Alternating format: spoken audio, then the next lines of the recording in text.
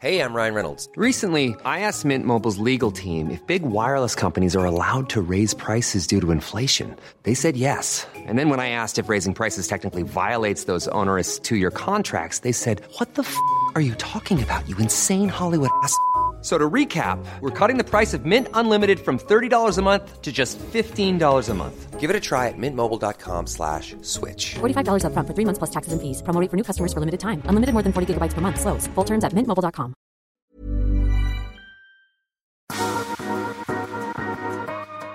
Veien hit, en podcast om gründere og andre tøffinger. Hvordan I all verden dukket ideen om å starte noe eget opp? I denne podden snakker jeg, Hilde Orell I Finansavisen, med gründere og andre tøffinger, både om veien hit, omveiene, snarveiene og veien videre.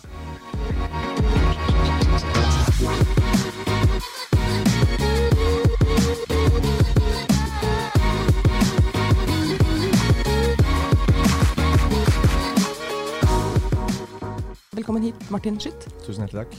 Jeg sier Dr. Drop-in, Paint and Sip, Verd, Squeeze, Olio, Bli, Cutters, Digg og Petrus. Hva sier du da? Nei, Hva det som felles, liksom? Nei, det de selskapene har til felles, det at de går inn og prøver å gjøre noe veldig mye bedre for konsumentene, og så prøver vi som byggere av de selskapene og samtidig tjene penger på veien dit. Ja, når du sier vi, så mener du da Askeladden et Co. Helt riktig. Askeladden og Co. Alle de 30 menneskene som I Askeladden, og alle de 30-40 menneskene som I ledelsen I de ulike selskapene våre. Men hvordan dukket dette Askeladden opp? Hva var liksom først? Begynte det med Cutters, eller hvordan startet det? Hvor og når, og hvorfor, og hvordan? Ja, ikke sant? Ja, nei, så dette startet tilbake I 2016. Da var det noen av oss 6 som startet Askeladden, som hadde vært med på å investere I Cutters, helt siden det bare var en salong. Og så skjønte vi fort at skjønte 2 ting. En, Cutters var en kjempemorsom greie å være med på. Ja. Gikk jo veldig bra, kundene var superhappy, funket utrolig bra. Og nummer 2, måten vi jobbet med Christian og Andreas, som de som gründerne av Cutters, den fungerte veldig bra I det at vi var 6 som hjalp de med strategi, forretningsutvikling, analyse, tech, marketing og så videre. Og så tenkte vi at denne approachen til å starte selskaper bør jo kunne replikeres inn I andre bransjer. Og Vipse var ideen til Askeladden født. Og I starten skulle det ikke hete Askeladden, det skulle hete Flash Ventures. Tenk deg noe så harry. For det skulle gå så utrolig fort. Ja, det har du gjort da. Ja, det har gått bra med fart, altså, det har det. Men Askeladden jo et noe mer neppe og jovialt navn. Ja. Men nei, så da ble ideen til Askeladden født, og da startet arbeidet med å finne ut av hva slags bransjer skal vi da gå inn I. Og så kom da Dr. Drop-in, Paint and Sip, Verd og Squeeze som de neste eventyrene etter det. Men det ikke sikkert at alle vet hva Dr. Drop-in, det tror vi skjønner. Men hva for eksempel Paint and Sip? Hva det? Så Paint and Sip veldig kort fortalt et slags malekurs på 2 timer, hvor det like mye fokus på maling som vin og drikking. Så typisk utviklingslag med bedrifter, venner på en date for den saks skyld. Møtes etter våre lokaler, drikker og maler og koser seg et par timer. Og jo et svar på, altså Paint and Sip en av mange underholdningskonsepter som også kommer, og et svar på en underholdningsbransje, eller vi kaller det ting å gjøre-bransje, som siden 50-60-tallet har bestått av kino, bowling, bingo, og så har shuffleboard kommet liksom de siste 20 årene. Og det litt det. Og så finnes det veldig mange andre kule ting rundt omkring, men ikke på stor skala. Så det litt det vi prøver å gjøre noe med. Squeeze da? Så Squeeze et massasjekonsept, hvor man abonnerer på en massasje I måneden, som et svar egentlig på en massasjebransje I Norge som veldig todelt. Man har på den ene siden så har man jo The Thief og Forris Bad og alle disse superdigge bra stedene. Ulempen med det at det koster litt mye penger. Og på den andre siden av den bransjen så har man jo de ikke fullt så profesjonelle tilbyderne som ikke alle kanskje har lyst til å bli assosiert med. Det ser litt dodgy ut. Og det nok avisartikler om at det mye prostitusjon og mye greier som foregår I de lokalene som gjør at man ikke har lyst til å gå dit.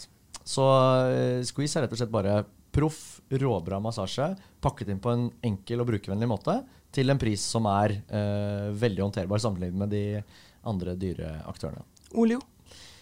Så Olio et beauty-konsept, vipper, negler, bryn, etter hvert nå veldig snart, Botox, fillers og så videre. Hvor bransjen der egentlig litt det samme som massasjebransjen, kanskje minus prostitusjonselementet, men en veldig sånn todeling. Ganske bra å ha igjen på denne siden, men ganske dyrt. Du kan jo gå til Betz og få deg Bet Beauty på Frogner og få deg en manikyr til 1000 kroner, eller så kan du gå til en av disse ikke fullt så hygieniske proffe stedene, hvor det lavere pris, men ikke helt topp hygiene og fokus på kunden på samme måte kanskje. Og Bli har jo dukket opp nå for ikke så lenge siden. Bli har dukket opp nå for ikke så lenge siden. Det et tannhelsekonsept, hvor man kan gjøre akkurat de samme tingene som man gjør hos en vanlig tannlege.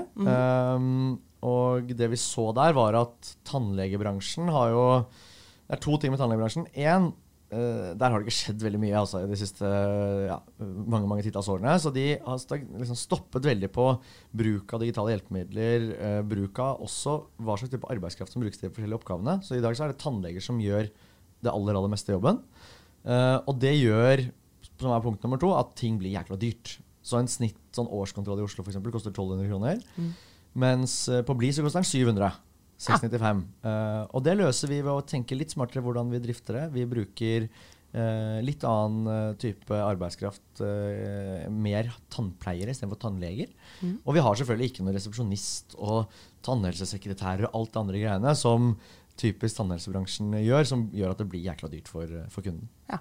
Jeg gikk forbi på Grünerløkka, noe som Digg. Digg, ja. Fortell. Ja, så Digg rett og slett digg pizza, servert ganske raskt på en 3-4-5 minutter. Og så de formet som et skateboard, som gjør at de litt mer håndterlige hvis du skal ha de med deg. Og bakgrunnen der var at pizza jo den største matkategorien i Norge. Det den vanligste middagen i Norge. Men hvis du ser på mat som du kan få tak i fort, så det helt dominert av pølser og bagetter. Og så kan du få et pizzastykke på Narvesen eller 7-Eleven, men de kanskje ikke så voldsomt digge. De har jo ligget der ofte veldig lenge. Ligget der en stund. Så for min del så må jeg i hvert fall ha over 1 promille før jeg kjøper et sånt stykke. Så dette jo et svar på det da, ikke sant? Rask levering av en ganske bra pizza, uten at det skal koste mye, så cirka en hundrings for en digg pizza, ja. Og så har du verd. Ja. Det liksom, litt sånn vanskelig å snakke om, fordi jeg vet at det begravelse. Og så tenker jeg, men skal det liksom være billig? Skal jeg liksom kjipe på begravelsen? Altså, hva liksom, tenker du tenker dere rundt det? Nei, så verd skal jo ikke være billig begravelsen. Det var jo en hypotese da vi startet, at vi skal starte et skikkelig sånn no frills, typ sånn Ryanair begravelsesbyrå. Skjønte veldig fort at det ingen som vil ha. Det ingen som vil ha, eller i hvert fall veldig få som vil ha billig i begravelsen. Så bakgrunnen til verd at hvis det lite innovasjon i tannlegebransjen, så jo tannlegebransjen veldig innovativ sammenlignet med begravelsesbransjen. Riktig. Der har det ikke skjedd noen verdens ting, og det 2 ting som gjør at det ikke har skjedd, tror jeg. Og det ene at i begravelsesbransjen så har man jo å gjøre med kanskje Norges aller mest sårbare kunder. Man har som kunde, så man åpenbart lei seg. Man har dårlig tid, lovpålagt, så må ting være ferdig i løpet av 10 dager etter at man dør. Og man har mest sannsynlig aldri gjort det før. Man handler begravelse 1, 2, kanskje 3 ganger i løpet av livet. Og det gjør at man en veldig dårlig kunde. Man stiller få krav, man vet ikke hva ting skal koste, man vet ikke hvordan det skal funke. Og derfor så man veldig sånn, man tar det man får. Og begravelseskonsulenten som du prater med får i veldig stor grad styre hvordan den prosessen skal funke. Og også styre prisen, som da punkt nummer 2, som at hvis du ser på eller veksten i begravelsespris de siste 100 årene, så har den ligget 5 ganger inflasjonen i samfunnet. Oi. Og det gjør at mens en begravelse i dag kanskje burde kostet mellom 20 og 30 000 kroner, så koster den 50 så i snitt. Og tilbake til at ingen vil ha billig begravelsen, så ikke det noe vi pusher, men en begravelse som koster 28 000, alt inkludert, uten å liksom spørsmål. Du kan innenfor det velge veldig mye varianter av de ulike kister og blomster og så videre, uten at det påvirker prisen. ikke da nødvendigvis for å gjøre det billig, det liksom en hyggelig bieffekt, men mest for å gjøre det enkelt. Så mens du hos de tradisjonelle begravelsesbyråene må velge, skal jeg ha den kisten der, eller den? Og den var jo litt fin, men den koster litt mer. Det verdt det? Må du liksom stille deg. Og det blir sånn teite, ubehagelige spørsmål, så da sier vi, ok, dere velger det som passer fint for dere, kjære familie, og så tar vi kosten hvis det blir veldig dyrt en gang, og så vinner vi mer på andre kunder som vil ha det lettere. Men så det en pris, og det enkelt å forholde seg til for kundene. Ja, så vet jeg også at dere har et par andre konsepter på vei inn, men det skal vi spare litt grann. Okay. For nå må jeg bare ha bitte litt sånn, han lille Martin, ikke sant? Det en grunn til at du ble en sånn sjefsaskeladd.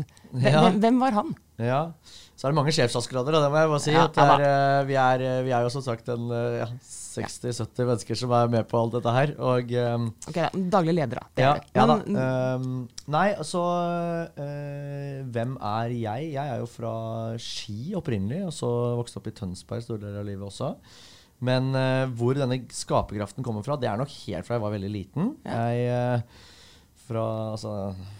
hvor gammel var jeg? Sikkert 6-7 år. Fikk blomster av mormor, solgte i gaten. Tjente penger på det.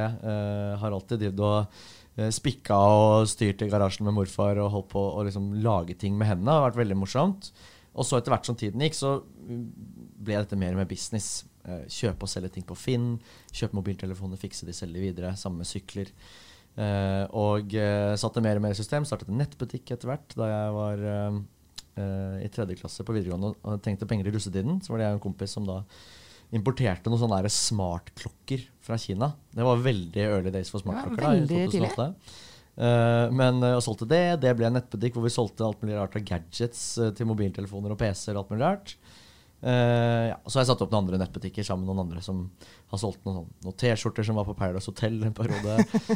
Noe sånn VVC-lyd, det instrumentet som ble brukt under fotball-VM i Sør-Afrika. Det som bråket noe sånn sinnssykt. Det bråket forferdelig irriterende. Så masse sånne, alltid hatt veldig mange sånne prosjekter, og synes det har vært veldig, veldig gøy å skape ting, og etter hvert mer og mer gøy å skape forretning. Og sånn, se den magien i at når man har balansert en forretningsmodell, så innsatsfaktorene i både innkjøp, men også de ansatte happy, kundene happy, og man tjener penger. Og det en litt sånn magi og en balanse i det, som veldig, veldig fascinerende. Har du noe? Ryan Reynolds here from Mint Mobile. With the price of just about everything going up during inflation, we thought we'd bring our prices down. So to help us, we brought in a reverse auctioneer, which is apparently a thing. Mint Mobile Unlimited Premium Wireless. How to get 30, 30, how to get 30, how to get 20, 20, 20, how to get 20, 20, how to get 15, 15, 15, 15, just $15 a month? Sold! Give it a try at mintmobile.com/switch. $45 up front for 3 months plus taxes and fees. Promo rate for new customers for limited time. Unlimited more than 40 gigabytes per month. Slows full terms at mintmobile.com. Hiring for your small business? If you're not looking for professionals on LinkedIn, you're looking in the wrong place. That's like looking for your car keys in a fish tank. LinkedIn helps you hire professionals you can't find anywhere else, even those who aren't actively searching for a new job but might be open to the perfect role. In a given month, over 70% of LinkedIn users don't even visit other leading job sites. So start looking in the right place. With LinkedIn, you can hire professionals like a professional. Post your free job on linkedin.com/people today. Ja, du har både skolegang og alt på stell, har du ikke det? Har ikke du også en McKinsey-bakgrunn? Jo da, så jeg studerte på Handelshøyskolen i Bergen. Hadde veldig, veldig gøy med det. Gikk nok mest på NHHS, som det kalles, altså studentforeningen. Der også kom alltid masse initiativer og nye greier som jeg holdt på med, ikke sant? Og lærte jo veldig mye der om bare engasjement hos andre og ledelse, og det å få med seg andre, hvor viktig det Så var i Bergen i litt over 5 år, og så jobbet i McKinsey i litt over 3 år, hvor også lærte masse, hadde fantastisk gøy.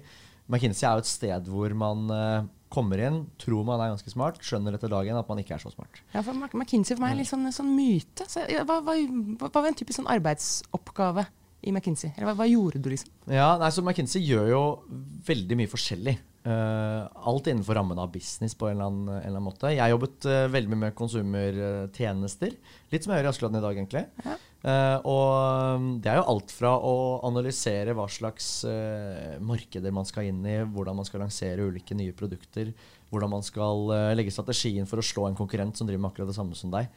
Hvordan man skal kutte kost også en stor greie selvfølgelig. Og hva man gjør sånn helt håndfast, det jo veldig mye Excel, PowerPoint, analyser, prate med folk, og masse problemløsning. Og det kanskje noe av det morsomste jeg gjør i dag, det å møtes sammen med en gjeng med smarte mennesker i et rom, ha et eller annet problem vi skal løse, diskutere og prøve å ta en analytisk og strukturert tilnærming til hvordan det gjøres. Og så lærte jeg masse om det i McKinsey. Synes det var fantastisk morsomt, kunne gjerne jobbet der i mange år til, men så kom denne ideen om Askeladden opp, og da var det et enkelt valg etter hvert. Men bruker du noe av det McKinsey-lærdommen? For det jeg lurer på sånn, når dere finner ut hvilke bransjer dere skal nå skal vi ta den. For jeg vet at veterinær også på trappene. Riktig. Hvordan finner dere ut hvilke bransjer dere skal inn i, og hvilke dere skal holde dere unna? Ja.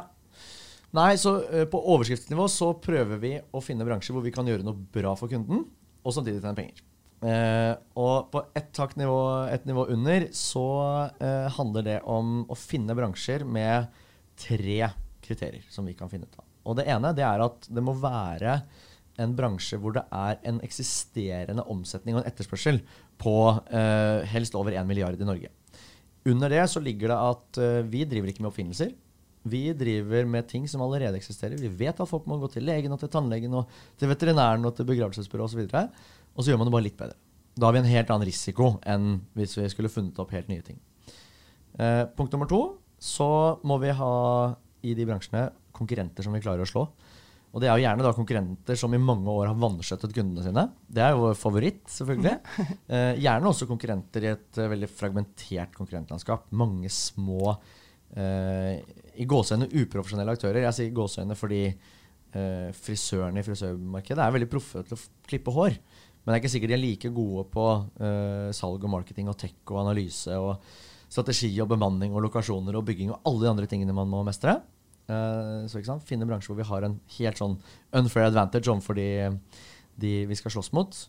Og nummer 3 så må det være enkelt å etablere seg. Tilgang på lokaler, tilgang på folk og fravær av alt for vriene reguleringer. Og så når de 3 sjekket, da vi egentlig good to go. Da starter prosessen med å finne en daglig leder som vil være med å lede dette eventyret. Og så gjør vi alt det vi kan for å hjelpe den personen i å lykkes med akkurat det. Men har dere tenkt på noen bransjer og så satt dere i gang og analysert og så nei, jeg tror ikke det var så de 3 kriteriene var ikke oppfylt likevel? Altså det noen dere har vært innom som dere har skrapet?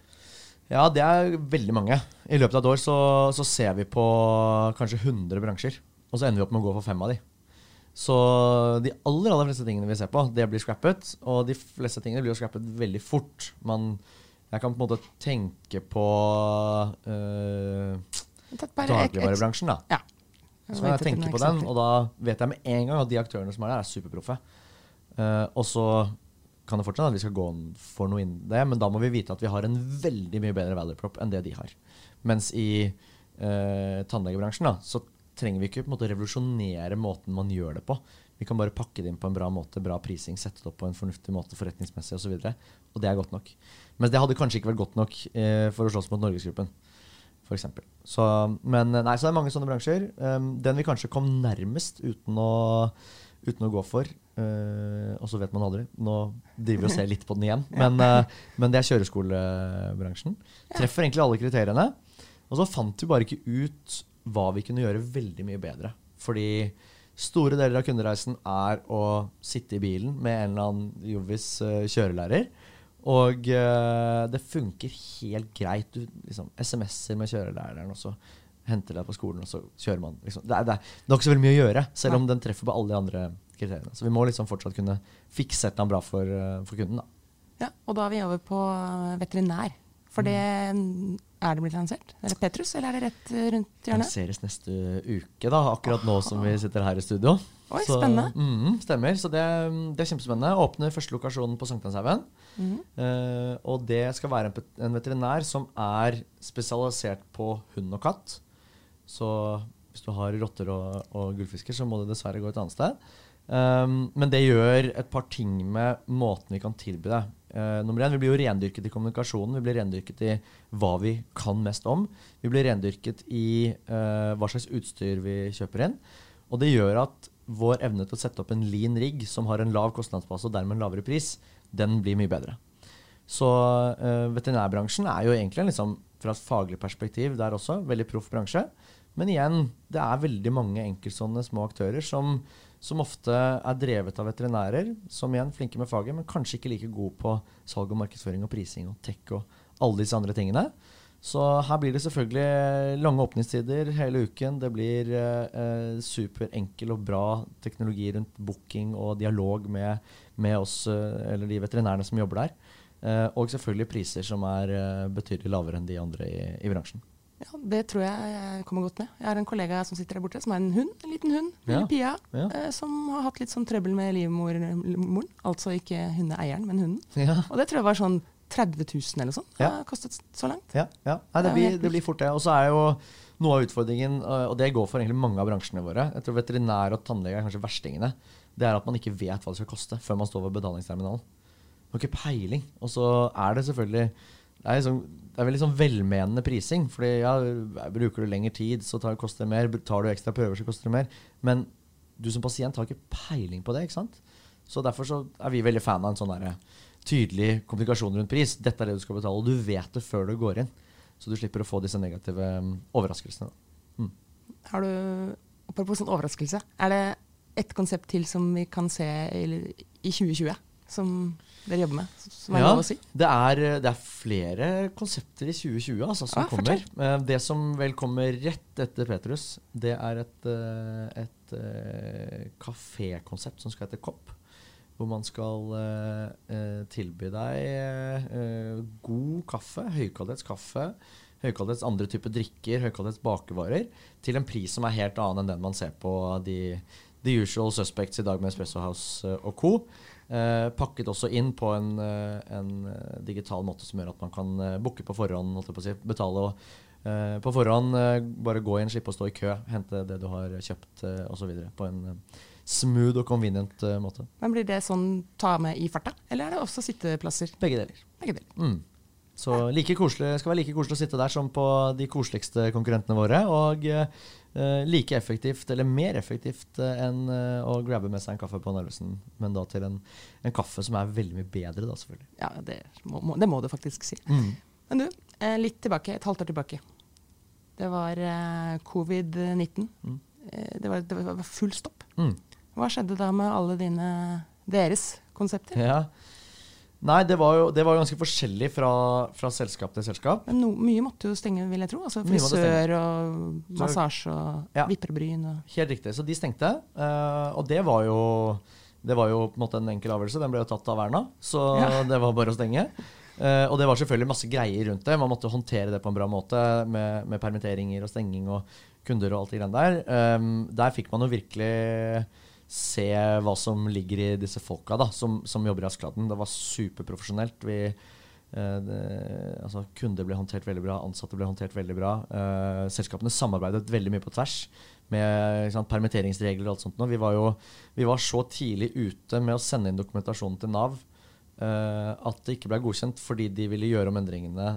Dette var da 12. mars ble det stengt, 14. mars kom det nye endringer, men innen det så hadde vi allerede sendt inn, og da måtte vi gjøre det på nytt, fordi det var noen forenklinger der. Så veldig, veldig på, executed superrast, det gikk kjempefint. Men selvfølgelig var det skummelt da. Hva skjer liksom? Varer dette dritlenge, eller hvordan går det? Og så på en del av de andre selskapene så tenkte vi jo, ok, hvis dette virkelig blir gærent, så det jo bra for Verd. Litt sånn kynisk. Og muligens også selvfølgelig en boost for Dr. Drop-in. Fordi folk blir syke og så videre. Og så ser man jo nå, når man spoler noen måneder frem i tid da, så har jo disse som ble stengt, de på all time high. De gjør det kjempebra. Konsumentene i våre bransjer i aller høyeste grad tilbake der de var før korona.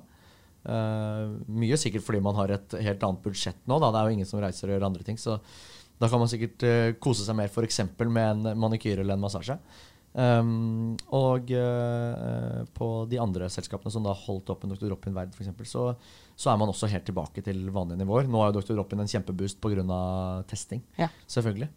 Men så kjempebra, proft håndtert, skummelt der og da, men har ordnet seg veldig i ettertid. Altså, så nå går det veldig, veldig bra igjen. Ja, veldig bra. Nå skal vi altså runde av, men jeg har sånn et ønske, og jeg tror jeg snakker på vegne av flere. Du snakket om sånn, vi skal vite hva det koster før vi går i gang. Ja. Håndverkertjenester. Vær så snill. Kan dere ikke Askeladden? Ja.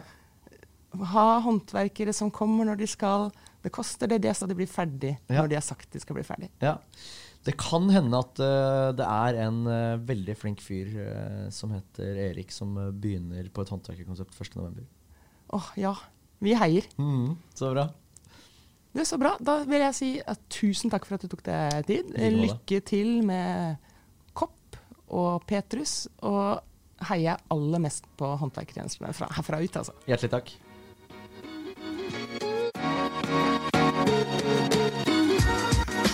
Nå har du hørt podcasten Veien hit med Hilde Orell og produsent Lotta Kirschbom. Og allerede neste torsdag kommer det en ny episode. Og hvis du vil være med, så blir vi superhappy. Bare send oss en mail på veienhit@finansavisen.no, så kan vi dele din historie også.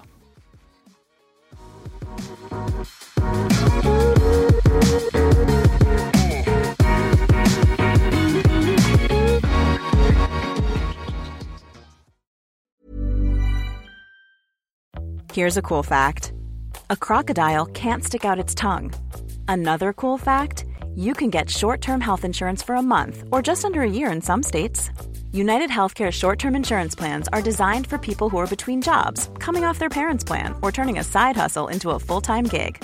Underwritten by Golden Rule Insurance Company, they offer flexible, budget-friendly coverage with access to a nationwide network of doctors and hospitals. Get more cool facts about United Healthcare short-term plans at uh1.com.